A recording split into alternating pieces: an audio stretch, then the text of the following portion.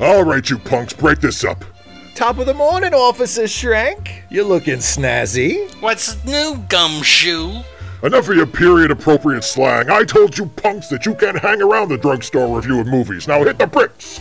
You may be a good-looking guy, but you can be such a square. Yeah, we're just reviewing classic movies. Wait, good-looking? A man can compliment another man on his looks. I don't care if you negotiate world peace. I want you out of here. Fine, we'll scram, but I'll miss your beautiful blue eyes. Yeah, I mean, I won't miss your eyes, but we will leave. We got a rumble with a couple other reviewers to get to. Hey, you know what would be weird? What? If you fell in love with one of them rival reviewers' sisters. Or one of them rival reviewers. Sure. What a Romeo and Juliet situation that would be. Or Romeo and Romeo. Is there something you want to tell me? Life is alright in America. If you're alright in America. Hello, everybody, and welcome to Late Seating. I am Jason Harding. And I'm Steve Shives. And on this show, we take a classic movie and see if it lives up to its reputation, whether that reputation is good or bad. And this time around, this movie has a reputation so great that some jerk's gonna remake it. Some jerk named Steven Spielberg, my friend. Some jerk's gonna remake it.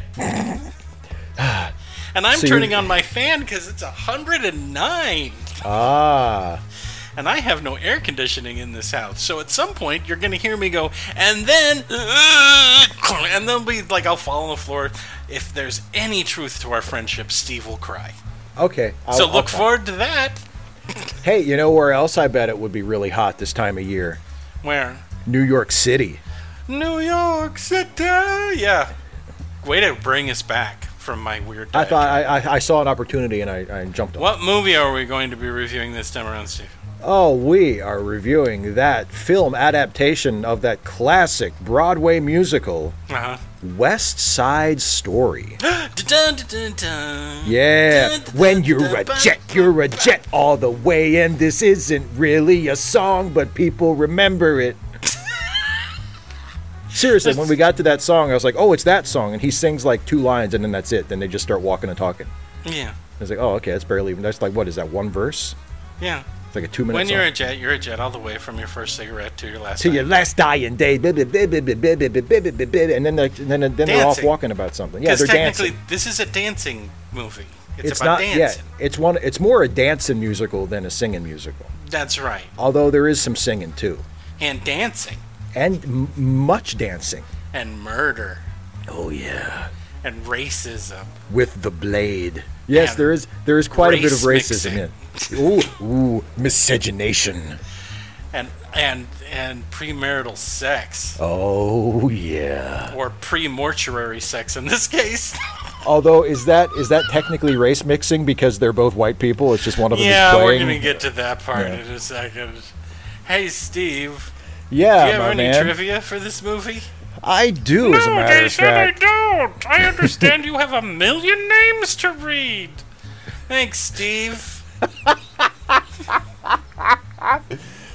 Hey, did you know? Here's some trivia about this movie. Okay. Did you know that West Side Story, the movie, is an early victim of the woke brigade? It's true. What? Yeah, it fell prey to political correctness gone mad. Did you know that In 1961? Yeah, the original lyrics of the song "America" were changed for the film due to How was- concerns that they were too harshly anti-Puerto Rican. What was changed? Political correctness gone mad. In the original Broadway version, the lyrics were very anti-Puerto Rico. It was mostly about how things suck in Puerto Rico, but they're better in America. And of course, in the film version, it's more about discrimination that Puerto Rican people experience. And so that's where the negativity comes from, not from how shitty things supposedly are in Puerto Rico, but because you come to America and you get a bunch of racism in your face. Right. So they changed it. So, and what's next? I mean, first they changed the lyrics to West Side Story, and what's next? They changed the lyrics to racist children's songs? I mean, Name one racist children's song. I don't know any. It's outrageous. My parents raised me right and didn't teach me a single racist children's song. Well, no, they didn't teach you a racist one because by the time you heard it, they had changed it so it was less racist. You mean it's not racist at all? Jimmy Crack Corn. I don't even know what that means. What does that mean? Because they didn't tell you about how racist it is.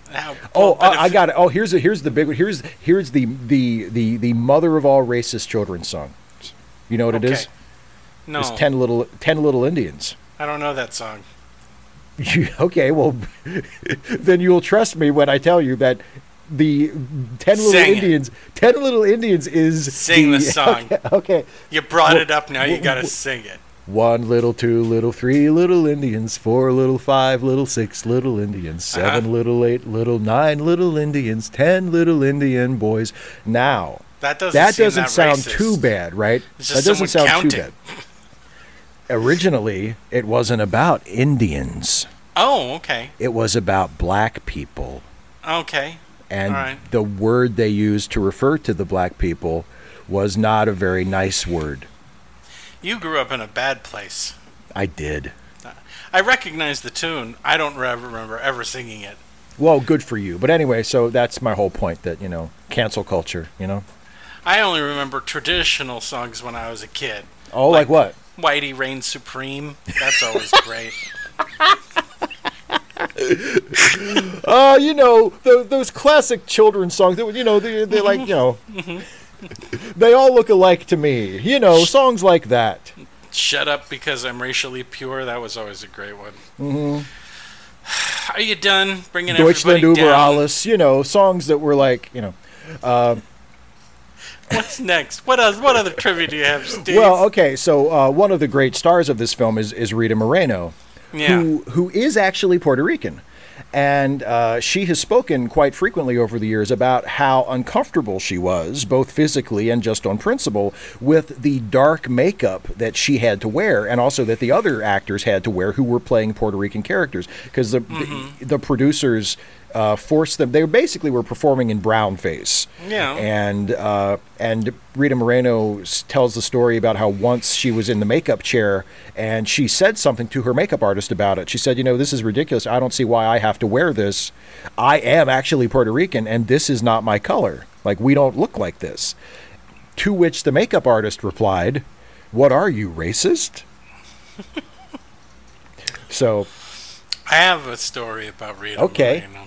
Okay, what's your... I think I know it, but it's a lot darker than the one I just told. I don't know if it's the same one. My wife was helping with a charitable organization. Oh, okay. And Rita Moreno was a guest speaker. Oh, okay. She a bitch. Oh, no, not Rita Moreno. She was not nice. I'm not going to go into details or anything like that, but she was not a nice person. She was oh, look, my shit doesn't smell. Here, let me cram it into your face to prove it because I'm better than everybody. I won all the awards. I won everything. I was on Electric Company. So there, treat me better. That's the thing she brags about more than anything else. I was on Electric Company, motherfucker. Per my contract to show up at this charitable event, there was supposed to be a little person sucking my pussy the entire time I walk around. Where are they? How am I supposed to rest my drink on their head? To be fair, and I don't want you to feel like I'm taking sides here, but Rita Moreno's little person pussy eating writer was well known in the industry, and if she was not provided with that is on you, not on her. The Late Seating Podcast would like to say that none of what we just said is actually true. Except the part of she being a bitch. In this one, I don't know, maybe she was having a bad day. Maybe she was probably just having a bad day. She seems like a very likable person. She seems like the type of person that's very nice and pleasant in public, and then she beats her husband savagely at home. Yeah. Once again, the Late Seating Podcast would like to state that there is no evidence to support the idea that Rita Moreno is a spousal abuser. But we do state that in this one instance, she a bitch. Wow. The beloved legend of Hollywood. When you want to meet someone famous and you want them to be nice and they understand what they're doing there and, they're pleasant. Sure. That was the opposite of this. So It was the nightmare of meeting someone famous, where you walk away with them having made you feel like you're a piece of shit for even glancing in their direction.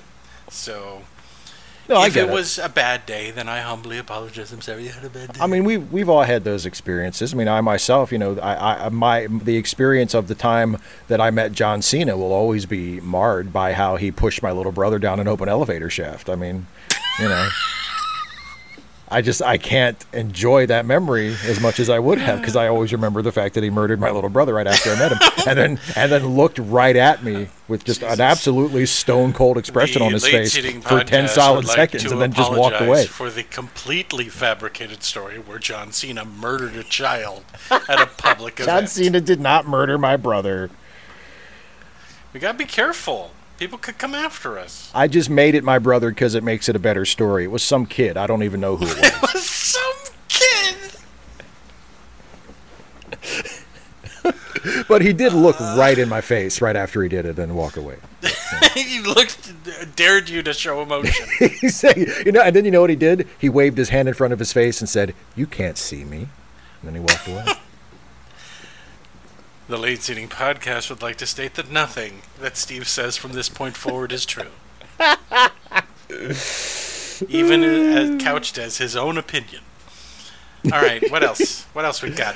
Well, one last little bit of trivia, and I know that Great. I know that you are a big fan of the Academy Awards, and you always love when I share Oscar trivia. So, Jesus Christ! I'm just taking my headphones out.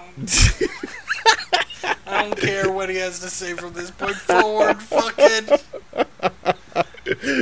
Did you know that West Side Story was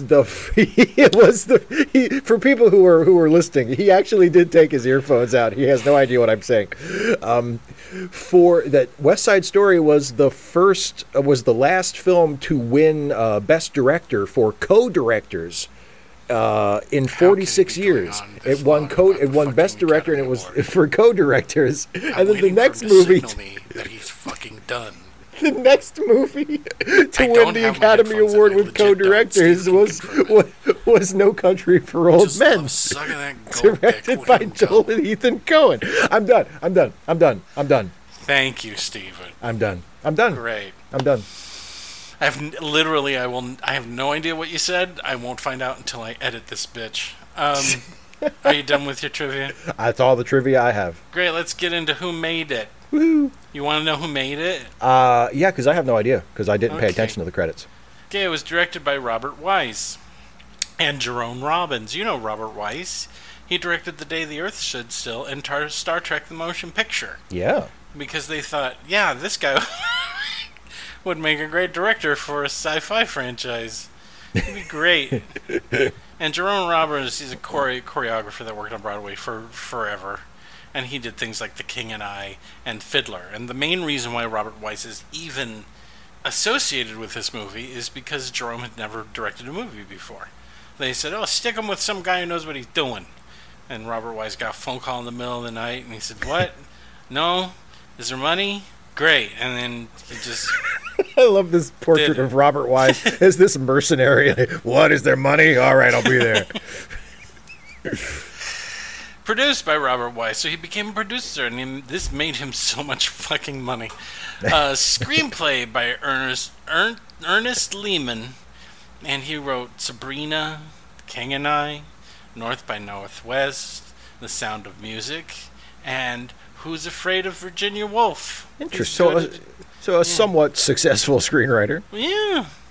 Based on West Side Story by Jerome Robbins, Leonard Bernstein, Stephen Sondheim, Arthur Laurentis, and William Shakespeare.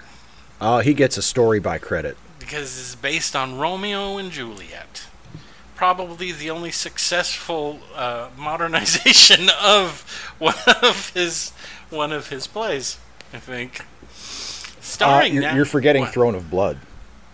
Okay, yeah. I don't count Kurosawa because that's like god tier level filmmaking, and this is a dopey musical made for Americans who want to feel deep. I learned a lot about race relations in the United States in 1961. I had no idea that our gardener and maid had such rich lives outside of our house. Just so long as they don't touch me. They don't talk to me. Biffy, if one of them touches you, you know what you need to do. You get into the chemical shower. That's what you do. Oh my God. I mean, we respect them, but they shouldn't be touching us. I just don't think people should mix. I don't know how Lucy stayed married to him. Oh my God, that's great. Though I do admit, I always was curious about what it would be like. What are you doing? My best friend is Puerto Rican, and you keep going on and on about this. All right, starring Natalie Wood. She's not Puerto Rican, No, not even a little. and she didn't sing. Not even a little. You know her as that stupid brat from Miracle on 34th Street and being murdered by her husband. Allegedly. Allegedly. The Lead Seating Podcast would like to apologize for insinuating that, what was it? Who was she married to? Robert Wagner. I Wagner. keep thinking it's Robert Vaughn. It's Robert Wagner. I mean, they Robert went out Vaughn on- probably would have killed her They too. went but, out I mean, on a boat and only he came back. Interesting. Hmm? And I mean, he nobody knows what happened. It was a terrible accident. Anyway, she's from San Francisco and she's Russian. She's not Puerto Rican, is she? No, she really isn't. Marnie Nixon. Guess who Marnie Nixon played? Oh, Her singing voice. Yeah, I was going to say Maria when she's singing. Richard Baymer is Tony. And you guys probably know him better as Ben Horn on Twin Peaks. That's right. You know, he wasn't the first choice to play Tony. He wasn't. No, they had some other people that they would like to play Tony, including Warren Beatty, Oh. Burt Reynolds, Richard Chamberlain, Robert Redford, who they rejected because they felt he was too tough, and Elvis. Elvis. And he would have gotten the role, too, if Colonel Tom Parker hadn't stepped in and said no. Elvis, don't you remember? We're racist. Oh, right. Oh, that's right. Colonel. Sorry, we're racist. Hey, my name's Tony. I'm from New York City. He could have done it. Elvis could do anything. Elvis was God. He was a great actor. Jimmy Bryant as Tony's singing voice. Get used to this. Russ Tamblyn as Riff. And you guys know him better as Dr. Lawrence Jacoby in Twin Twin Peaks. Peaks. Another Twin Peaks alumni. We'll be bringing up Lynch when we review the movie. Jimmy Bryant as Tony's singing voice. I already did him. Shut up, Jason. Tucker Smith as Riff's singing voice. Rita Moreno, that alleged bitch, as Anita. And you know her from The Electric Company and almost nothing else. I mean, she's been on Broadway, whatever. She's been on TV a lot. She's been playing whatever. She's been around. You know who she is. Stop bothering me. Betty Wand as Anita's singing voice. Wow. Yay. George Shakaris as Bernardo. Nothing. A lot of these guys are dancers primarily. Right. Simon Oakland as Police Lieutenant Shrank, and you know him from TV, a bunch of TV. Ned Glass as Doc, a lot. Way too many for me to list. Oh, yeah. He's an older guy, so he worked in Hollywood when he was coming up, and that meant that he had a job like every other week because they pushed out a feature every 3 days. Exactly. William Bramley as Police Sergeant Krupke, nothing. Oh God, it just goes on and on. There's a whole bunch of people. Tucker Smith as Ice, Tony Mordente as Action, David Winters as Arab, Elliot Feld as Baby John, Burt Michaels as Snowboy, David Bean as Tiger, Robert Banas as Joy Boy. These sound like Autobots. Anthony Teague as Big Deal. Harvey Evans as Mouthpiece. Oh my God, they totally sound like Autobots. Oh my God, now that Tommy you said that. Abbott as G-Tar. Jets transform and roll out. Robot, silly robot. Jet Girls. Susan Oakes as Anybody's. Gina Traconis as Graziella. And Carol Carol as Velma. Playing the Sharks. Yeah, it's just going. Yep. Jose De Vega as Chino Martin. Jane Norman as Pepe. Gus Traconis. Oh, God, wait a minute. How is that possible? We have two Traconises in this? Gina Troconis and Gus Troconis must be related. That's an impossible coincidence if They that's must not be. the case. Or they're married. And they forced them to play opposite sides. Oh, that's hot. Gus Troconis as Indio, Eddie Verso as Juano, Jaime Rogers as Loco, Larry Rocamore as Rocco, Robert Thompson as Luis, Nikki Kovacevic, Kovacevic, Thank you, Steve, my stunt mouth, as Toro, Rudy Del Campo as Del Campo, wow. Oh, they hurt themselves coming up with that character name, didn't they? And Andre Taylor as Chile. Not done. Shark Girls. Yvonne Wilder as Consuelo. Susie Kay as Rosalia. Johnny Maya as Francisca. Uncredited. John Astin as Glad Hand. Yay. And you know John Astin, right? Yeah, he was Gomez in the Addams Family Gomez TV in the show. Addams Family, and he was the not choice Riddler on Batman. Yes, he was off-brand Riddler when Frank Gorshin was like, "I'm done." I'm not doing this again. And he's been in a bunch of movies and a whole bunch of other stuff, and he's Sean Astin's daddy. Penny, am I right? Yeah, Penny Stanton is Madame Lucia. All of these people are uncredited. They have lines, and they're not in here. Yeah. Rita Hyde D'Amico as Clarice, Pat Tribble as Minnie, Francesca Bellini as Debbie, Elaine Joyce as Hotsy, Maria Jimenez Henley as Teresita, Lucy Stone as Estella, and Olivia Perez as Margarita. Fuck me. It's a lot of people. It's a lot of people, and they all have lines, and they all have shit to do. Music by Leonard Bernstein. Leonard Bernstein didn't do a whole lot of soundtracks, No. but he's probably the most celebrated composer/conductor that the United States has ever produced. To the point he even has a street named after him in fucking France. And you need to, you had to have been the person that gutted Hitler if you're an American to get a street named after you in France, Oh, right, yeah. Steve? Oh, absolutely. It's not even illegal to kill an American in France. That's right. One of my dreamy dreams is to go to Paris and stand at the corner of Leonard Bernstein Drive and Jerry Lewis Way. I was just going to say it. I mean, their taste isn't always good. No, of course not. They like really strong cheese there. I still think the Jerry Lewis thing is ultimately to make fun of us. Maybe. Yeah. Maybe. Oh, it's the greatest American comedian, Jerry Lewis. Like they're fucking with us. They're not fucking with us. They genuinely like him. They genuinely like him. I don't get it. Something's lost in translation. Yeah, big time. Cinematography by Daniel L. Fapp. And he also did The Great Escape and a few other movies. And he's so good in this. Absolutely. I'm going to stop right now.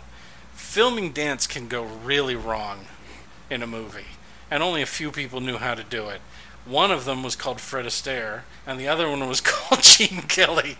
So for a cinematographer without a background in filming dance or action to film this and do it well, you're good. Good for you, Daniel. You do a good job. Edited by Thomas Stanford, and he did a lot. Now, this is considered one of the best edited films ever made, and I will agree, it is one of the best edited films ever made. It's really well done. Congratulations, whatever your name I just said, Thomas Stanford. I hope your grandchildren are happy. Production companies: Marish Pictures, Seven Arts Productions, distributed by United Artists. Release date December 13th, 1961. Running time 152 minutes. Budget $6.75 million. Adjusted for inflation, $60 million. Box office, $44 million. Adjusted for inflation, $396. $396, that's it. It failed. No one watched it. $396 million, making it a huge hit, right? Yeah. And then we're going to make a sequel, and maybe this time they'll go with what the original idea for this movie was, and the other gang would be black. But I don't think that ever happens. Nope. Even in the stupid fucking remake that Stevie's making. And then we're going to see, I don't know, is it this year or next Stevie year? Spielberg. I think. Stevie. Is it later this year? I'm not sure. Maybe next year. I don't know if a movie nerd from Los Angeles can successfully make a movie about racial disharmony in New York, but we'll see, right, Steve? Yeah. I mean, it wasn't a prerequisite to be abducted by a UFO to make Close Encounters. That's he right. didn't need to be eaten by a shark to make Jaws. He didn't need to fight Nazis to make Indiana Jones. No. All you needed to have was a healthy imagination. Yes. Right? Absolutely. And I think When it comes to fake made-up shit. and I think our healthy imaginations will allow us to easily imagine Steven Spielberg making a good West Side Story movie. Sure, okay. All right, Steve, you ready? Ready. You got your switchblade? I got it, baby. All right, then let's you and me snap dance our way That's right. into the world of West Side Story. Steve, dig it. Oh boy, well you said snap our way, and that's exactly what happens for about the next 20 minutes. Because we meet... Okay, you always skip over what's actually in front of this fucking thing. 6 there's- minutes of oh, overture. that's right, there's the over... and I literally skipped it. Did you really? Yeah, I fast forwarded through the You overture. skipped over the Saul Bass opening? Well, I saw that title card that eventually dissolves into, the overhead shot of New York City. But I looked at it for like 10 seconds and I was like, okay, this is the overture, I get it, and I fast forwarded through it. I mean, it changes colors. Whoopee. I know, it becomes more complicated as it gets forward. He designed the opening credits for oh brother. Fuck you, Saul Bass, and what you've contributed, says Steve. Yeah, fuck you. But then we get a very quiet Superman tour of That's right. of Manhattan. That's right. We get some overhead aerial shots of the city that slowly get closer and closer as we dissolve from shot to shot, get closer and closer to the ground, and That's right. eventually we're at street level. And Yeah, and we see a gang of kids from we up see above. a gang of street hoodlums. In what 1961 New York called Yeah. a playground. Yes, a concrete or an asphalt lot with some basketball hoops and And chain link fences. chain link fences and cold hard metal climbing frames. Yes. Before we cared about children in this country, That's We were right. like, the way here's some- Steve liked it. here's some metal pipe that we screwed together. Play on this. Fine, psychologist. Children need to play. Let's see how much fun they have on this. Yeah, use when your it's imaginations now, you little shits. 103 degrees outside. I want them to leave skin on those bars when they grab them. It's too hot to touch. Go ahead. But we meet the gang, The Jets. the Jets, and they're looking kind of ominous, aren't they? Yeah.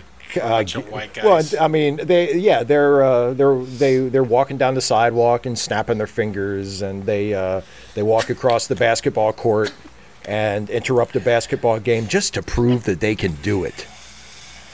Well, yeah. And then they walk on through and let them keep playing, and and they cause more trouble. They walk do around a cause lots girl of trouble. drawing a satanic chalk circle into the asphalt because they don't want to interrupt her spell casting, I guess. Exactly. I don't know. And And they're walking down the street and they're slowly starting to dance like They popcorn dance when pops because out. they're toughs. That's right, they're toughs, they're street toughs. They're tough And dancers. And they're getting more and more boisterous, and then they run into who? Bernardo, right? Bernardo, and he's Yeah, just who- standing there. Yeah. And they leave, and you think, oh, okay, they're going to leave him alone, right? Yep. Except two guys don't, and they're like making kissy faces at him and stuff, giving him a hard time. And then Bernardo hooks up with two other guys, and they Yeah. start dancing. And then they harass two of the other, and they belong to a gang called the Sharks. Right. Well, they should have been called El Tiburon, because technically that would have been Spanish, but they don't care, do they? About any. The white people coming to see this movie don't want to hear no Spanish. Anyway, so then they harass two guys, and they chase them, and then they run into the rest of the Jets, and the Jets harass them, and then they start harassing guys playing cards, and then pretty soon everybody's harassing everybody, and they meet back at the playground, and they're gonna dance fight at each other, but they break up. But then, oh no, two guys start dance fighting on each other, and then that turns into a free-for-all of Oh, yeah. bunches of people, and garbage is thrown, and the streets, and then they go to this nuked part of Manhattan that no one talks about. The ruins. The ruins of, because boy, New York was starting to get really shitty, guys. white flight from the urban areas was really taking its toll on all the cities in the United States, but none more so than Manhattan, which up until the 1980s had these entire areas where the entire neighborhood has been reduced to rubble. Yeah. And we get a little bit of that. Then some dingus decides to write underneath the word sharks. The word Stink. stink. Oh, no, you don't do that. No. And he runs away. He runs to the playground. They pin him to the ground. It looks like they're about to cut him, right? Yeah. And then it becomes a free-for-all, and all of them are fighting on each other, and it's kind of sexy. And you got to put that out of your mind. It's 1961. Don't think of them as sexy. They're not doing anything sexy. And then, who shows up, Steve? The cops, the bulls show up. It's Shrank And Krupke. Krupke. And he's like, look, you kids, you got to learn to... And he's playing basically, if you know Romeo and Juliet at all, he's playing the king. Yeah. He's playing what's his name? The prince. I think it's the prince. Yeah. And he's like, knock it off, or I'll throw you all in jail. And he wants to know who cut up what's his name? Doughboy? Dinky? What's his name? Oh, it's Baby John. Baby John, whatever. I'm not remembering that. And he covers for the sharks because, he doesn't want to get in trouble with them even deeper. And then he turns around, and it's pretty obvious that Shrank is racist. Oh, big time. Because he shows the white kids far more. He runs off the Puerto Ricans, and then he turns around to the white kids and he's like, "Hey, can't you just make nice and do things? Let me try to be reasonable with you, and then threaten you with jail, and maybe the electric chair too, right?" We'll see how it goes. And he leaves, and then they leave, and they're talking about what is it we're gonna do. Right. What are we going to do about these sharks? What's the name of the girl that wants to be one of their gang in the Jets? Anybody's. Anybody's, thank you. And she's a tomboy, right? Yeah, oh yeah. If you want to take a liberal view, maybe she's like a proto-lesbian. Perhaps. I mean, but she really wants to be a part of it. They keep making fun of her and telling her to put on a dress and shut up. And boy, you kind of look cute as a boy, and I like it a lot when you have short hair. Anyway, just leave. Just get out of here. You're making me think things. I don't like to feel these feelings. Anyway, they think, hey, we need to have a war council, right? Right, because they want to plan like a rumble to settle things once and for all between the Jets and the Sharks. Because they own this territory, and they're like, let's get Tony. And he's like, Tony's barely hanging around with us, whatever. And they're like, Tony always come through with us. Oh, hey, I gotta sing a song now, and it's about being a Jet. Yeah. Right? Like Steve said, it's kind of a song. Yeah. It's mostly an excuse to dance. Yeah. He sings a little bit and then he loses interest. And he's like, nah, you get it. And so they're walking through the streets and they're still singing. And then Riff, who's the leader of the gang, who is our Mercutio, yes, goes to Tony, who's working a job, right? Right. And he's like, you got to come to the dance tonight because we're planning on something, like a rumble or something. But Tony's like, I have a dream. Yeah. Tony has every morning and I'm reaching for something. He sings a song where it's basically something's gonna happen. Right. He doesn't know what. Now, here's what's unique about this song. This is usually a girl's song. Right. Yeah. It's like a what I want type of song. Exactly. Yeah. It's the I want song, but it's Tony, and he sings for an absurdly long period of time. Yeah. But then we cut to the dress shop, and who do we meet there? We meet Maria. We just met a girl named Maria. Mm-hmm. And it's this white girl play acting being Puerto Rican, right? It's Natalie Wood in brownface. Yeah. And she's also talking, Rita Moreno in brownface. And Rita Moreno, for some reason, also in brownface, even though she is actually the ethnicity of the character she's playing. But whatever. Yep. And she's getting her dress done for the dance tonight. And then Bernardo shows up, and Bernardo is Maria's brother. Yes, and Anita's boyfriend. And he's like, "Come on, you're gonna come to the dance." And it's like, okay. And then Maria spins around and becomes a hallucination. Yeah. And they all drop acid, and when they come down, they're at the dance. And like, how do we get here? Uh-huh. And everyone's at the dance, and everybody's mixing together and getting along, and that's when we meet Gladhand, played by, what's his name? John Aston. John Aston. He's like, Gomez. everyone get together, and if you don't, I'm going to have this cop beat you to death in front of everybody else. Yeah, and he has this great idea. He says, okay, so he notices that the two gangs and their girls are kind of keeping on opposite sides of the dance, and he's like, here's what we're going to do. I want the girls to form a circle, and then I want the boys to form a circle on the outside of the girls' circle, and you're all going to move around in opposite directions. Everybody has to kiss me once. Yeah, Not the boys, just the girls. And you have to watch it happen, right, Krupke? You have to watch it happen. Tell my wife I am desirable. Now, the line from my office starts at the base of those stairs. Any woman that doesn't come up here, their boyfriend's going to jail. Anyway, kids, have fun. Have a good dance, you kids. And then they dance, and the dance, and the dance, and the dance, and the dance, and the dance, and the dance. And then Tony shows up. And then Tony shows up. And what happens? Him and Maria see each other from across the gym. They immediately get glaucoma. Yeah, exactly. Everything gets super blurry except for them. And just like in Romeo and Juliet, they fall instantly in love with each other. And we're not supposed to question it or ask how or why. We it can't just by is. law. It's impossible. You can't do it. They just completely, they're completely, deeply, purely in love with each other from the moment they set eyes on Queen each other. Elizabeth would kill anyone who questioned the plot of Romeo and Juliet. It was the law. It doesn't make sense. People don't fall in love that fast. Like they're like kids, right? They're children, right? Off with his head. Anyway, they meet, and all of a sudden, the room has lights in it that it didn't have, and there are a lot fewer dancers, and then they talk to each other, and yeah, they're in love, Steve. Oh boy, right away. They love each other. But then Bernardo sees someone touching his sister, and he goes all Scarface on her. He doesn't like that. No, sirree. Nobody touches my sister. And that nearly starts a fight, but it doesn't, and then Bernardo tells his sister to go home, and that nearly starts a fight, but Riff says, hey, we need to meet up after the dance because we're going to have a war council, right? Yeah. Meanwhile, Tony has wandered off and sings his way back to the shop. Yes. Oh, no. Where does he go? He goes to the place.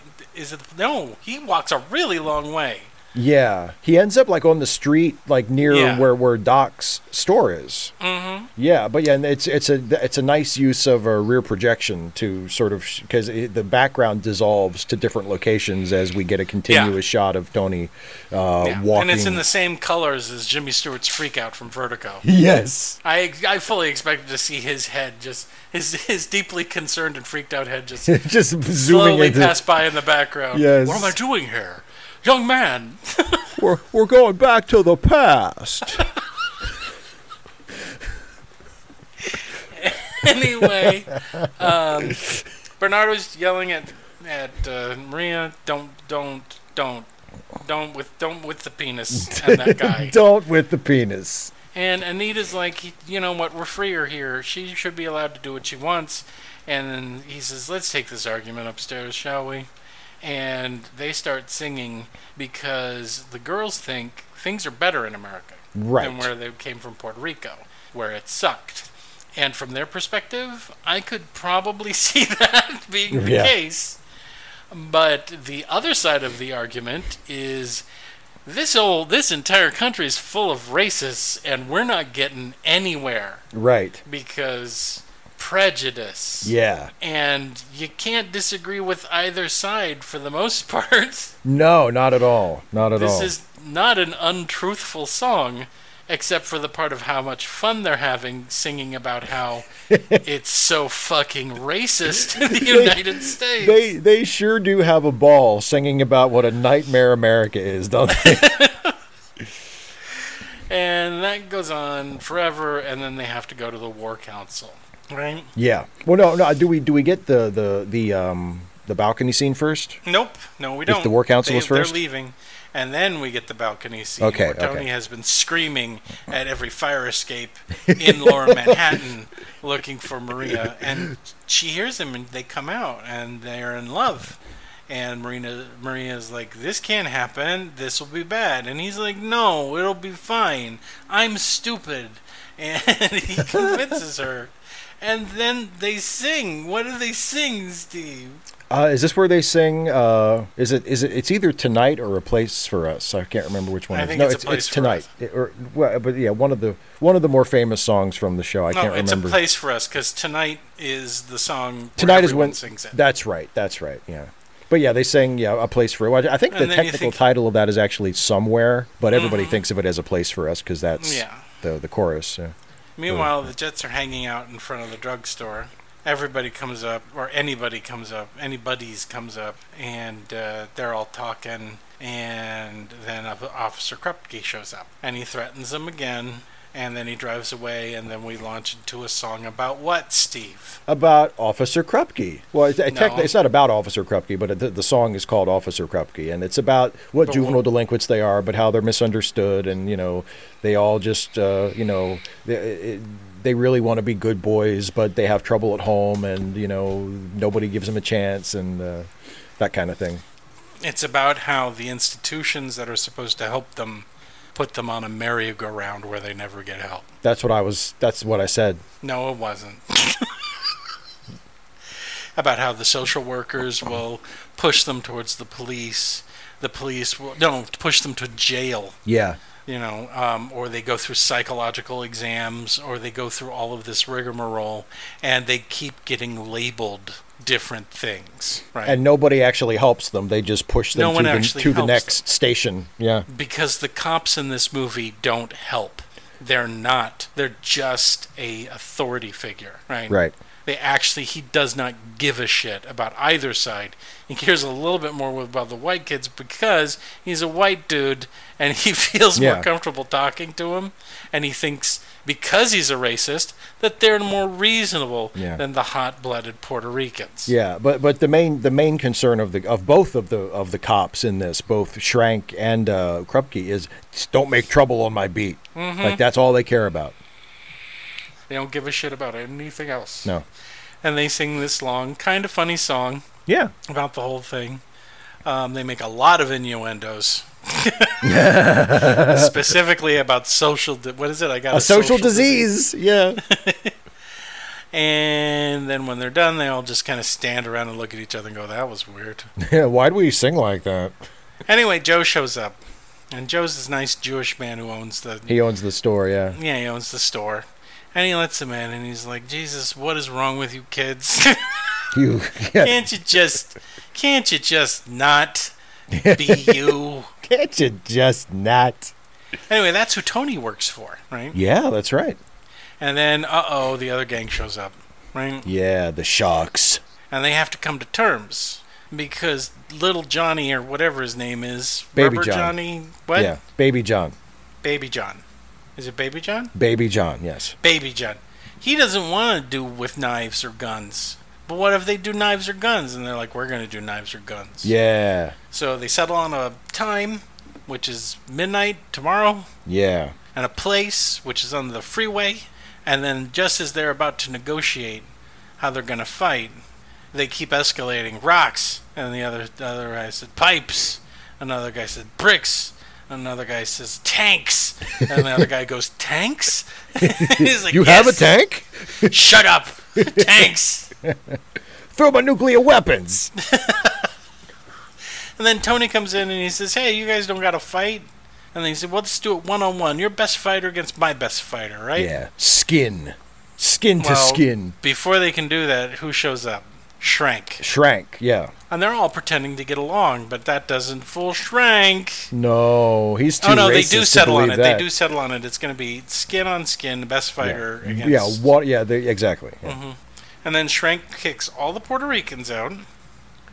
And then he talks, once again, he sits down and, hey, let's have a rap session, fellas. And basically it boils down to, hey, I get in trouble if you guys fight, so don't do it, okay? I'm a racist piece of shit, goodbye. Joe's upset, right? Yeah. Joe also figures out that Tony's dating Maria. And he also thinks that Tony is a lunatic. Because Tony keeps saying, nothing's gonna happen.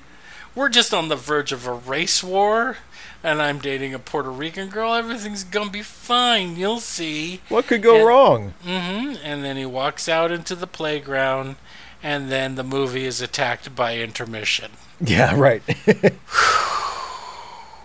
Now, usually these movies aren't this long with an intermission, right? No, I mean, this movie's only a little over 2 hours, isn't it? Yeah, it's not about 2.5 hours. I Yeah. assume the intermission is there because there would have been an intermission for the stage show. Mm-hmm. But I mean, yeah, the movie doesn't need it. This would have been perfect for the stage show. You get up, you go to the bathroom, you smoke 9 cigarettes because you probably can't smoke in the theater even in 1961. You try to wipe the image of your wife's eyes crawling all over the dancers during the show. You're like, I could have danced. I didn't know you could dance masculine like these guys on stage. Who knew you could do a pirouette and look macho or like you're going to punch a fucker out? God, I think those guys are hot. But if I even tapped my foot 3 times, my father would spank me with a branch out of the back of the yard. Anyway, we cut back, and Maria feels pretty. She does feel pretty and witty and bright. Mm-hmm. And gay. And gay. And basically, it really goes to her head. Yeah, she basically never declares felt herself pretty? the empress of the world because of how pretty she is. And But, I mean, this goes on and on and on, and then Maria has told Tony to meet her at the shop. yeah. And that's when Anita figures out, oh, you're dating a white boy. Okay, this can't possibly go bad. No, everything will be fine. Anita leaves. They talk and make pretend that they get married at some point, right? Yeah, like teenagers They just kind of do. fast forward through a relationship, right? Yeah. He pretends to meet her parents. Then they kneel down. A heavenly light comes down, and they get married for pretend. Not really, Yes. because they've known each other for 8 hours. But in the eyes of God, they are married. They have only known each other for 8 hours, Dave. The Christ has looked upon them and blessed their union. Then we go, and it's tonight. This is tonight. Yeah, it's the montage of The like Jets are everybody. singing tonight. There's Yeah. going to be a rumble. Anita's like, tonight I'm going to fuck Bernardo so good. the Sharks are like, tonight we're going to bring as many weapons as we want to. Tony's in the store singing, tonight I'm probably going to fuck Maria. I don't know what's going to happen. Maria's like, I'm going to fuck them. And then okay, so they're singing this entire song. Is maybe one of the best songs in the musical, right? Mm-hmm. And everybody's singing tonight, and it's being undersung by the other ones that are like, Right, it comes together. It's really layered very nicely. And, yeah. And then they cut to Krupke and Schrank in a car, and I would have killed anybody for them to start singing Yes. any part of the song. We're gonna get a steak tonight. Yes. The skulls were gonna break tonight. Tonight. We're gonna get a kickback. Yes, sir. Because they pay protection to the cops. That's great. They cut to Serpico on a street corner. Corrupt. The precinct The whole is force corrupt. is corrupt. Fuck it. Serpico could become a musical. God damn Oh it. boy, coming to Broadway. Serpico. Serpico. Okay, so that goes on. The gangs gather, right? They gather underneath the freeway. They're getting ready to fight, and they do. That's what it's. Who is it? Ice? Is it Well, Ice? it's supposed to be Bernardo and Ice, right. but then Tony shows up to But try then to Tony shows up get to him tell to them stop. Yeah. because he told Maria he would try to get him to stop, right? Yeah. And in the Bernardo's not listening to him, and he gets pushed over. No, Bernardo pushes over Riff, doesn't he? No, Riff pushes over Bernardo. Yeah. And that starts a knife fight because Yeah, both oh, of yeah. them have switchblades. And eventually Riff loses his knife. Tony tries to intercede again. Riff runs at Bernardo and runs directly into his knife, and he dies. Riff. Yeah. And then this causes another huge fight, and Tony kills Bernardo. Yeah. And everyone leaves as the cops are arriving. Tony's fucked up because he's killed his girlfriend's brother. And there's no way he's getting laid. Well, Yeah. I forgot this is a musical. It's He's exactly totally what's gonna getting laid, happen. but Meanwhile, Maria is up on a rooftop waiting for Tony, and Chino shows up and says, Tony killed your brother. And she's like, that's not true. And he's like, yeah, it's totally true. And she runs down and she hears everyone screaming, Bernardo's dead, and Tony did it, everyone saw it. And she goes in and to pray to the Virgin Mary. yeah. Tony shows up, and she don't care that her brother's dead that much. No, she's mad. She's mad for like a minute, and then he says, "Well, Riff got killed too, and he was like a brother to me." And Maria's like, Yeah. "Oh, okay, so that makes us even." Oh, that makes it And, easy. Yeah, that's fine. Can I suck on your titties now? And she's like, yeah, okay. Like, okay, but And they have- the top part they have some of I that don't brown care. makeup on, so you might want to just Yeah, you're going to get a mouthful of brown makeup. keep to the lower part if you know. Right. Meanwhile, the cops are now searching for Tony. The gang is broken up. They've all run away, and now they're going to regather. And the Jets regather in a parking lot. Yeah. And everyone's freaking out. Everyone's angry. Everyone wants revenge. Guys are yelling at him from a building. They go inside, and Ice says, "Shut up. Everybody calm the fuck down. God damn it. If the cops catch us and you're this angry, you're going to let it spill, and then we're all going to be in trouble. And to prove it, I'm going to dance at you now. Mostly dance. Right? Yeah. About And how they do you that. need to do it cool. Boy. What is it, Stupid Boy? You can't remember. Great dance number, right? Mm-hmm. And they all finally calm down.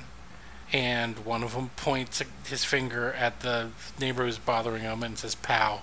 But he's actually shooting the audience, just like Joe Pesci did at the end of Goodfellas, or the bank robber did in The Great Bank Robbery. So they're Yeah. all going, and they're going to need to find Tony. Well, anybody's runs up and says, "I've seen Tony because I sneak around in the shadows like Gollum." And I know that Chino, is Chino or Chico? Yeah, Chino has a gun and he's looking for Tony. And he's going to kill Tony. And so they need to break up and they need to look for Tony. And now everybody's looking for Tony. And what Tony is doing is sucking on Maria's titties. 'Cause Yeah. we cut back and his Tony shirt don't is want to off. be found, buddy. Yeah, and her skirt is over her head, and she's probably pregnant now, who knows. But then Yeah. Anita comes home. Uh-oh. Oh, that's not good. And he hears them in the room. And she slips out, and she's like, "I knew it. That's the guy." And then she's got to sing about how he's the guy who killed her brother. And she's like, "I don't care. I love him. I love him, and there's nothing you can do about it." And then she convinces Anita through song that, I love him, and there's nothing bad, and he didn't mean to do it. And so she convinces Anita to go to the drugstore because Tony is hiding in the basement, right? Right. And they're supposed to meet and run away together, but Right. Lieutenant Schrank shows up, so Maria can't go. Mm-hmm. So she 'Cause- tells Anita, like, go to the drugstore and tell Tony I can't make it yet. Yeah. And she goes, "Okay."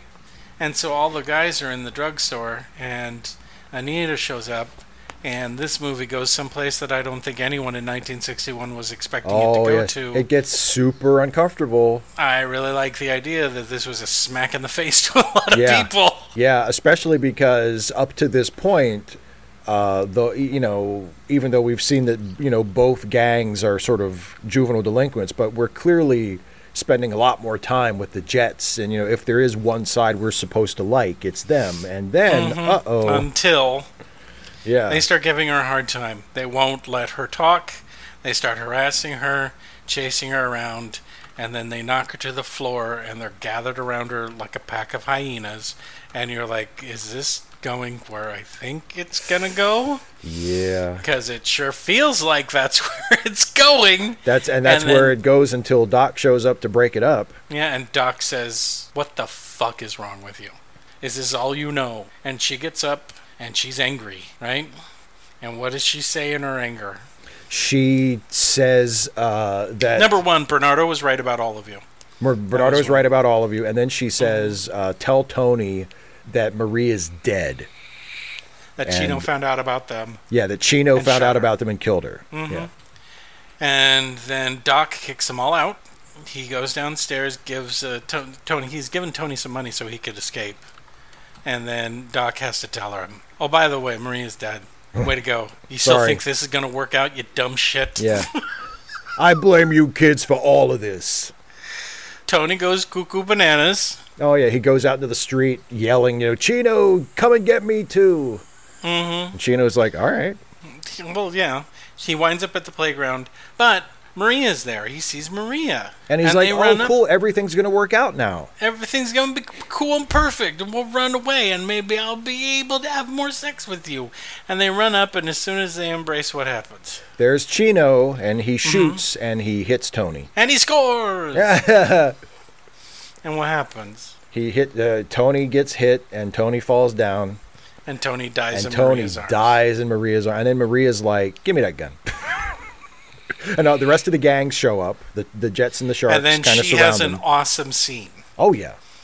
in which she points the gun, and this is the Star Trek moment of the show, where she kind of lays out, on both sides. Yeah. How many bullets does this have? Can I shoot all of you and then kill myself? Well, I have enough to kill, and I'm like, no, that's like a 6 Yeah, revolver. you You're have gonna need, like a at machine maximum gun. you have 5 left. You need to travel into the future where we gladly sell guns that can kill hundreds of people on Oh, a yeah. single clip. Yeah, you could. Yeah, Yeah, but- if this was like in the 2000s, you could kill all of them, and without breaking a sweat. Yeah. But her basic thing is that she's sad and she collapses on the body. And then Shrank shows up and she drapes herself over the body and says, I won't let you touch him, or something like that. Yeah. And then she kisses him, and members of both the Sharks and the Jets pick up his body because they don't have a coroner in New York. I guess they're just going to shove him into Shrank's trunk. Yeah. be like, Exactly. Don't worry, boys, I'll take care of him. And then we cut to a scene under the Brooklyn Bridge where he's dumping the body into the Hudson. He's like, that's where you all go. I keep telling you, kids. There's a bunch of mobsters, ghosts there. Welcome, Tony. How you doing? Hey, my boy. But then someone puts a shawl on Maria, and she gets up, and she leaves, and the gang breaks up. The end. Yep. And then we have graffiti. Number one, we get to learn what graffiti was like before spray cans. And was chalk. Sucked. It It was chalk or paint, just Yeah. like a regular old paint. And we go through the whole credit scene where it's not much more than street signs and a bunch of other stuff, and then the movie's over, and you're like, am I supposed to feel this way at the end of that? Yeah. Am I supposed to feel like this? I don't get it. I'm not happy. Anyway, Steve, I know it's your favorite genre. It's totally. I love musicals so much. I know this. you do. How do you feel about this dancing musical classic, West Side Story? Well, I mean, like you said, musicals are not my thing, generally speaking, and often I find myself just sort of patiently sitting through the songs and the dance numbers, waiting for them to end so the story can resume. And honestly, most musicals, even the really well-known beloved ones, tend to have a lot of filler. And I get the impression that the same story could have been told in less time with more impact if they just get on with it instead of stopping every few minutes for a song.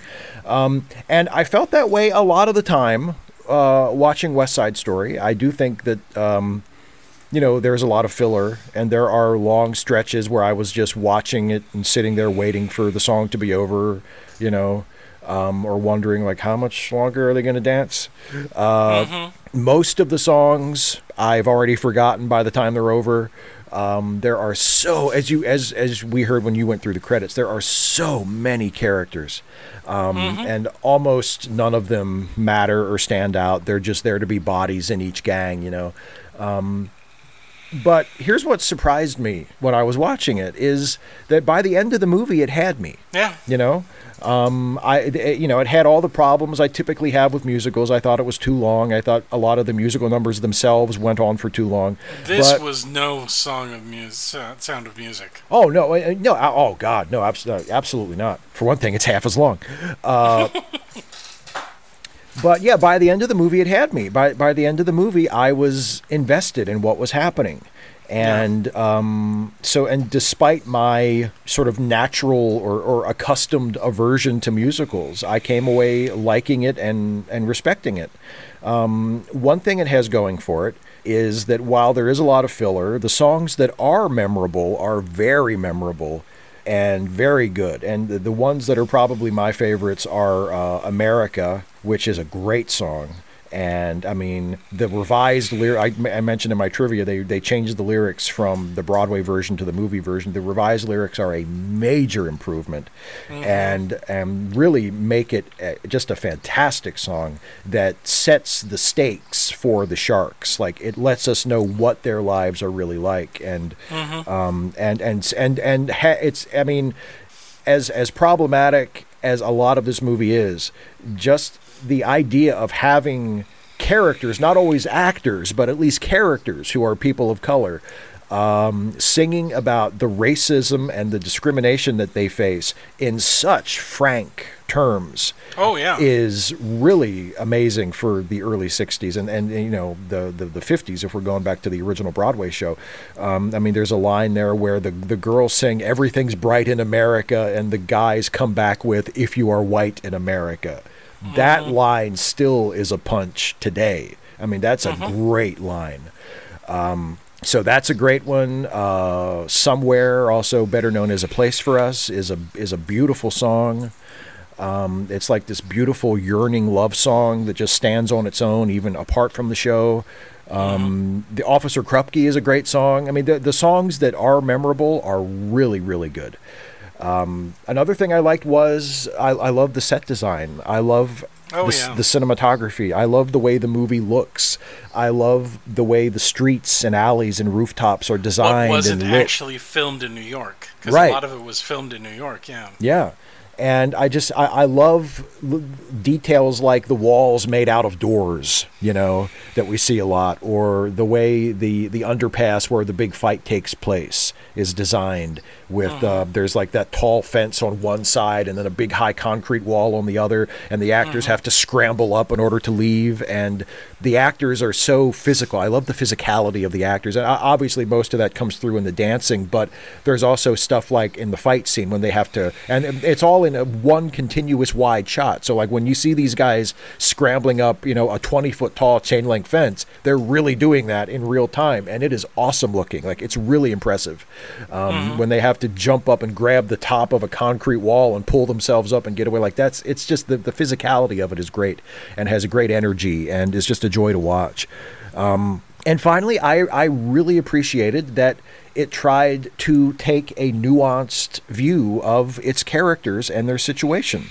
We spend a lot more time with the Jets than we do with the Sharks, but we see enough of both to know that the Jets are not the good guys and the Sharks are not the bad guys. You know, there's that scene we just talked about close to the end of the movie where the Jets are on the verge of raping Anita before Doc interrupts them. And then with the Sharks, we have we see the discrimination and the racism that they face, so we sympathize with them. And it handles the old versus young conflict as well in the similar level of sophistication, where, you know, the main characters are all gang members. They're proudly juvenile delinquents, but the adults are awful in this movie. Like the other than, like, Doc is the most positive adult character, but like the cops are racist and are explicitly depicted as racist and overbearing bullies. And as you pointed out, they don't actually care about any of these kids. All they care about is keeping peace and quiet and order and not making trouble for them as police officers. Right. That's it. Not because it's something right to do. Right, exactly. Because it gives him problems at work. Yeah, that's it. And even Doc, who again is the most positive character. You know, there's that scene in the candy store after when they're leaving, when Doc says, you know, "You kids make this world lousy," and one of them throws it back at him and says, "We didn't make it, Doc." You know, and it's like, and so you're not. The movie doesn't make it easy to completely sympathize or completely dismiss anybody. Right. Except maybe the cops. The cops can go to hell, but you know, it gives you a very nuanced sense of this world and of what it's like, and it doesn't ask you to condone what the Jets or the Sharks do, but it does ask you. It asks you to try and understand. and to show them compassion rather than just condemning them and saying, rotten kids, rotten. I mean, and that's a really artful thing, and a really humane angle to take, and I admire the film for taking it. So, I mean, overall, I have to say that I liked it and appreciated it a lot more than I expected to. Not just because I don't like musicals, generally speaking, but I had seen it before a long time ago. I seem to remember watching it when I was in maybe middle school or high school as part of a music appreciation class, and I wasn't all that taken with it back then, and I didn't really have Star or Wars in the title. I know, so and I was like, there's not even any, there's no aliens, come on. And I mean, at least like the Zeffirelli Romeo and Juliet had tits. There's not even any tits in this. Who needed it in this one? But but I watched it this time, and I was surprised and pleasantly surprised by how much I really liked it, and how much again by the end it absolutely had me. By the end I was there, and I cared about what happened, and I was moved by the death of Tony and Maria's that fucking great scene that Maria has at the end. Maria's last scene is terrific, and then this the imagery of them of the two sides coming together to bear Tony off, and just how sadly it just kind of trickles to a conclusion. Like everybody, like the big thing happens, the tragedy happens, and then everybody just kind of filters out, and it's like, and that's it. So yeah, I mean, it's great looking, it's really well made, fantastic performances, athletic performances, some really, really memorable songs, and it has something to say. So, and that's, I mean, I'm never going to complain about that. So yeah, I wound up liking it quite a bit. I'm going to give it a enthusiastic recommendation for sure. I'm like Steve, I hadn't seen this since probably high school, probably my freshman year in high school. And it was some school thing, right? And I think it was in either my English class, somewhere in one of those classes where they split it up over 2 periods because it's so long, right? Yeah. And I thought, I didn't like it then, I'm not going to like it now. And I had already picked my recommendation because I figured I'm not going to like it. I'm not going to like it. It's going to be stupid and goofy, just like I thought back then. And it was, as I watched the opening sequence, which is almost dialogue-free, of the two gangs escalating their fight until the cops show up, that I went, this movie's good. What am I going to do now? And the main reason I know that is because they were telling a story and setting up characters with no dialogue. Mm-hmm. It was all through dance and the way they're shot. You get this idea, and they don't pull any punches as far as they're not saying we like this gang more than the other gang. The gang, when we're introduced to them and they're in the playground, everybody's afraid of them, and for a reason. They move like an organism down the street through the choreography. They're all looking at the same direction, moving in unison. Right? There is a sense of menace and dread about this gang. And then they introduce the other gang, they introduce the Sharks, and they have similar movements, but they're different, and still just as malevolent, and still just as artful. This movie is fake, in a good way. They're not trying to pretend this is really New York, at any point. All of their sets are austere, and just ugly. Just ugly. The playground is awful. The playground does not look like a place where kids go to have fun. No. It looks like a place where in the summer you go there, and if you fall in the tar, you get sucked in. The streets aren't great. It's not a romanticized New York. There's nothing romanticized about the setting, and it's a modern setting. The sets they have designed are minimalist and straightforward so that you get a sense of tone and feeling, rather than, we spent this much money on the detail for all of this, and we wanted to make sure that this was the actual fire escapes that they used, and I didn't, fuck it. It was there it was there for design-wise to tell the story visually, and man alive does it ever. the rooftop where they dance and they sing about America is so well done. And I'm still just talking about the technical aspects, the cinematography. When they're filming these guys roaming the streets, they have dolly shots where they're either walking directly towards camera or they're walking down the camera and the camera is following with them. And there are shots where they're completely obscured, where you can't see where they are. You can't see them dancing, but you know that they're still there because the camera is still moving through shot, and that they will appear. They play with that in a couple of things. They play with it specifically in that opening sequence when they're chasing when Bernardo and his two co-gang members chase them, and they come around to the other side of the truck, and the rest of the gang, the rest of the Jets are there. Yeah. Very well done. Very artistically shot. Great use of color and tone. And I don't care, and neither do they, that when Tony and Maria meet each other for the first time, that they've smeared Vaseline all over the camera lens so that you just focus directly on them. It seems so hokey, and I did laugh out loud, but at that point I was not expecting this to be realistic. They're doing it to set a tone that these people, it's love at first sight, just like in Romeo and Juliet, where they have narrowed in on each other instantaneously during this dance. I appreciate the adaptation from Romeo and Juliet because it adapted really, really well. A lot of the characters adapted from the Shakespeare version to this musical version really, really well. I think it carried the tone of the Shakespeare version to this musical really, really well, all the way up to the ending. I think it's very well adapted to translate.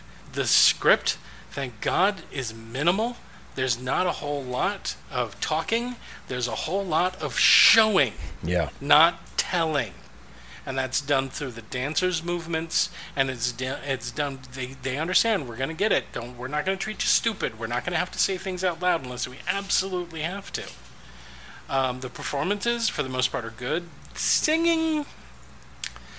Here's the thing the singing doesn't sound professional, even though a lot of these guys had singing doubles, right? They seem to be off-key from the music, and that had to be on purpose. So it lent a more realistic version of these are just kids in this, even though most of them are probably way over 20 years old in this. And it led to, once again, to this unrealistic version that you wind up getting involved in. By the time intermission is over, I'm like, I already know the ending to this. That poor sucker. Yeah. It's like, but I'm wondering how they're going to do it, how they're going to translate it. Because remember, in Romeo and Juliet, it was again a mixed message, right? And magic pills that make people look like they're dead, and a whole bunch of other stuff. I'm so glad that Maria didn't kill herself at the end of this one. Yeah. I am so glad that instead of having her go, "Mama, boyfriend," glack, and stabbing herself in the breast, that she lives, and she is, for whatever reason, she's empowered by rage. That in this final sequence where she's swinging the gun around, she's like, "Give me the gun." And then as soon as she gets it in her hand, she says, "How do you shoot it?" And she points it directly at his head. Yeah. And he is the one that killed him, who killed Tony. The movie's good. It's still good. It makes me more afraid of this fucking remake that's coming. I don't know, we're going to make it super realistic. Please don't. The artistry involved in this, and it's obviously fake, is one of the better aspects of the film. The dance hall has blood red walls that are 2 stories high, but I mean they look at least 75 feet high. They're dirty. They have like this kind of grunge coming down from the top, so it's that it's not some ornate, great place, but it's so striking because it's the most amount of color we've seen in the entire film and will see in the entire film. That I have a sneaking suspicion that David Lynch likes this movie. Oh, I think I would guess David Lynch loves this movie. Yeah. Simply because of the set design, simply because of how they managed to provide so much information to the audience without it being exposition, without, there are weird transitions in there. The transition from Maria putting her dress on to being at the ball, I have no idea who made that decision. Oh, she's going to start twirling, and then it's going to get all weird and freaky, and then you're going to think I'm having an acid trip, and then all of a sudden you're going to be at the ball. Yeah. The cinematography for the dancing is perfect. They know exactly when to be in close and exactly when to be panned out to show up, so that the dancers can show off how fucking talented they are. And I don't know. This is the first time that I think modern dance had started to trickle into musical theater, because you can see a lot of modern dance aesthetic in the dance sequences for the film. So yeah, I liked it. I was surprised. I didn't mind having to scramble back and find something that I didn't want to recommend. It's good. So Steve? Yeah. Do you have something you don't want to recommend? Oh boy, do I ever. Is it Dirty Dancing Havana Nights? No, but that would have been a good one. That would have been a good one. No, my not recommendation. It is a musical. It is generally considered one of the worst musical films ever made. It's also sometimes thought of as it makes the list of worst movie ever made. So, Jesus, it's not one of the more famous ones, but if you know about, like, notoriously bad movies, you've probably heard of this. And it's a movie from 1980. And when I tell you who produced and directed it, that will tell the entire story before I even tell you the name of the movie. It was produced by Yoram Globus. Oh no. And it was directed by Menachem Golan. No. That's right. It's a canon movie.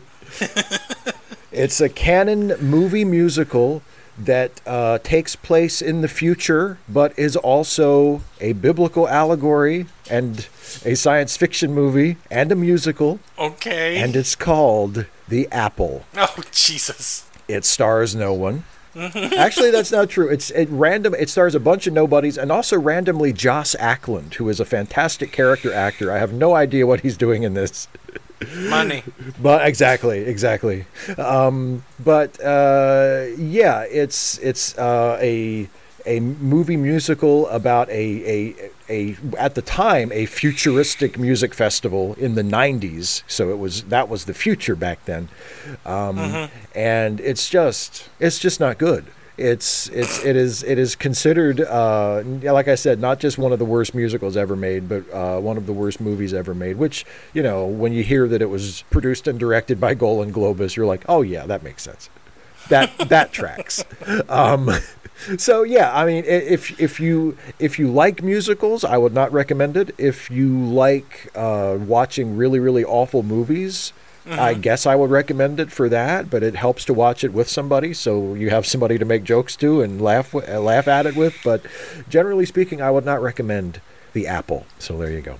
My turn. Yes. As you guys know, I like to take a movie from the same year as the movie we just reviewed, and it's 1961. And this wasn't the only adaptation of Romeo and Juliet that was out in theaters. There's another one written and directed and starring Peter Ustinov. Ooh. And it's kind of follows it, but doesn't really. I think he saw The Mouse That Roared too many times, but he made a movie that features mostly about the United Nations and some made-up fucking country, and I don't know if it's a comedy or a drama. I don't know, because it wasn't good enough, and it was called Romanoff and Juliet. Oh, boy. Don't. I don't think you'll find it. I don't think it's on DVD. I don't think it's on anything. It's a don't film for Jason. Don't. It's stupid, and I hate it. It stars Peter Ustinov and Sandra Dee, and has she been in anything good? No. Don't. This is one of Daddy Jason's don'ts. Don't.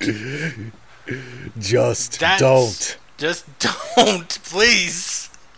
Hey, Steve, guess what? Is it time for me to make a terrible choice? No, it's 104 degrees, and I want to end the show now because I need to get off of this because I'm just sitting in a puddle of my own sweat. I'm going to dehydrate soon, For those of you who don't know, I don't have any air conditioning because the air conditioner broke, and so it's like I don't know how hot it is outside. But birds are dead.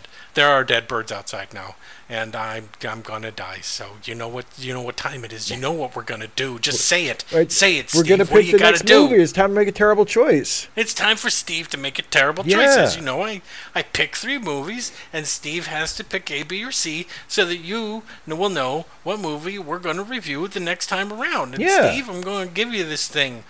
You know, we're pretty selfish. Okay. We're pretty selfish. The only time we ever do sports movies is if they're goddamn fucking masterpieces like Rocky about boxing, True. or Raging Bull about boxing. That's true. Yeah. And the rest of the time, it's our jerk-off sessions about baseball Yeah. movies. You got a point there. Those are the only sports we cover: boxing and baseball. Are there other sports? Shut up. There are other sports, and this is our opportunity to review some other kind of sport or sporting event. Okay. Okay. And the only thing that really ties them together is that it's mostly kids. Okay. Now, people are going, oh, are they going to re-review the Bad News Bears? Maybe. But it's going to be the same thing. It's a goddamn masterpiece, and it's our favorite baseball movie. So I don't know what you're going to be getting out of that other than a whole hour and a half. But this time it's sports and kids. So pick one, A, B, or C. Do it. Okay. Under that kind of pressure, I'm just going to say it. I pick C. God damn it. You asked me to do this. This was your idea. You're going to be more upset than me. Okay. I'm sure I will be. I often am. Had you chosen A, we would have watched the 80s classic, The Karate Kid. Oh, shit. You're right. I am mad. Oh. Oh, fuck. Okay. All right. All right. Had you chosen B, we would have watched the 90s classic, a movie I've never seen, but only know through people talking about it all the fucking time. The Hockey Kids movie, The Mighty Ducks. Okay. But you chose C, Oh, boy. a movie that I don't know, I've never had any interest in seeing, but enough people have recommended it as a great movie for kids and sports. We're going to see the football movie, Rudy. I've never seen that. Well, maybe we'll be like, yay, it's so good. It's such a great movie. 'Cause Maybe. He wanted to be a football player, and then he becomes a football player. There, I just did the plot. You Yay. just spoiled the whole I movie. hated it. Done. We don't have to do it now. Now pick the Karate Kid, you piece of shit. He wanted to be a football player, and then he was I need to start lying. You do. If you pick the wrong one, I'm going, oh, you picked the Karate Kid. Good for you. Yeah, I've told you that from the beginning, from when you started doing this gimmick. Like, just I don't But know. I'm I don't honest. know what the letters are. Just make some shit up and do whatever one you wanted to do in the first place. But I'm honest. I want it to be the illusion of choice. So that's it. If you guys want to get all the jokes, then please watch Rudy. I have no opinion on this movie at all. I have not heard good things. I have not heard bad things. I know it was a movie, and apparently people like it. You can't say Sean Astin's name without them bringing up Oh, Rudy. Rudy. I mean, even Lord of the Rings didn't get rid of Rudy for him. I bet he was probably thinking, "Oh man, this Lord of the Rings thing. Finally, I'm going to escape the shadow of Rudy." Nope. And that's it, guys. Thanks for tuning in once again. I honestly mean that now that this is on video too. And if you guys want to see these videotaped things that we do, which has extra footage of us being not funny at each other, then please go to Patreon and become a patron, and then you can see our ugly mugs as we talk about these films. You can see how sweaty and how much every day I become more and more like Orson Welles. I just need to be drunk more. But thanks, guys, for tuning in. For Late Seating, this has been Jason Harding, and see a movie this week. And this has been Steve Shives. Hey, I got a social disease. Oh, Jesus. Why are you so excited about that? Why are you so excited? Because I never had one of those before. Do you know which one you have? Yeah. Can you describe your symptoms? It's a thick yellow discharge. Okay. Have you ever been tested for one of these before? Nope. Okay. Well, do you see this 9-inch long rod Well, here? what are you gonna do with that? Well, this goes in a particular place because it's the only way we can test. Where does it go? Hold on. Wait a minute. Well, first, you need to pull your pants Why down. do I have to do that? Just pull your pants down and do it now. Okay, but tell me what you're going to do with that first. I'll tell you once your pants are off. Same time. Okay, fine. Okay, Same time. 3, 2, 1. Pants off. Penis. Ah! But you'll get a lollipop after. What color? And about 15 shots of penicillin. What color lollipop? Can I pick? Purple. The government issue. They only have purple. What color did you want? Green. Wait a minute. Okay, I'm stopping this stupid sketch. Green lollipop? I always wanted the green one, yeah. What flavor is that supposed to be? I don't know. Lime? Sour apple? I don't know. What kid goes, oh boy, limes? If you walked into the Gotta backyard... kill for a lime. That's what I always said as a you walked child. into a backyard, you had a bowl of purple grapes, and you had a bowl of limes. Which bowl would still be full? I would eat that lime, rind and all. Yeah, if it was you and your friends, all the friends would be eating...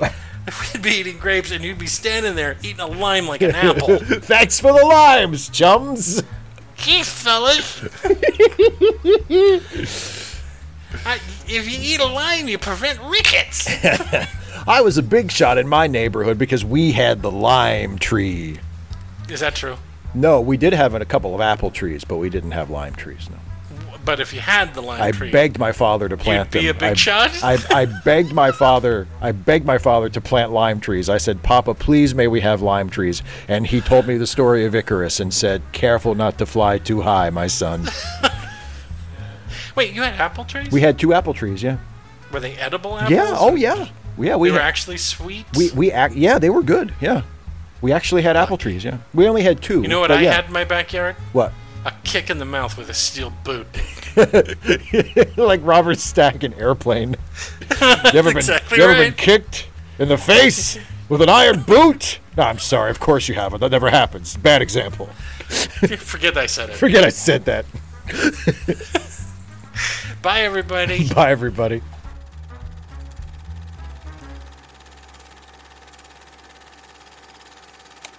Late Seating is a Let Me Listen podcast production featuring Steve Shives and Jason Harding. Produced by Jason Harding. Theme music, Rollin' at 5, composed and performed by Kevin MacLeod. You can find more Let Me Listen podcast productions at our website at www.letmelistenpodcasts.com. You can also find us on Stitcher, iTunes, or just about anywhere you download podcasts. Late Seating is a listener-supported podcast. If you would like to support Late Seating or any of the other Let Me Listen productions for as little as $1 a month, please visit our Patreon page at www.patreon.com/LetMeListen. And thanks for listening.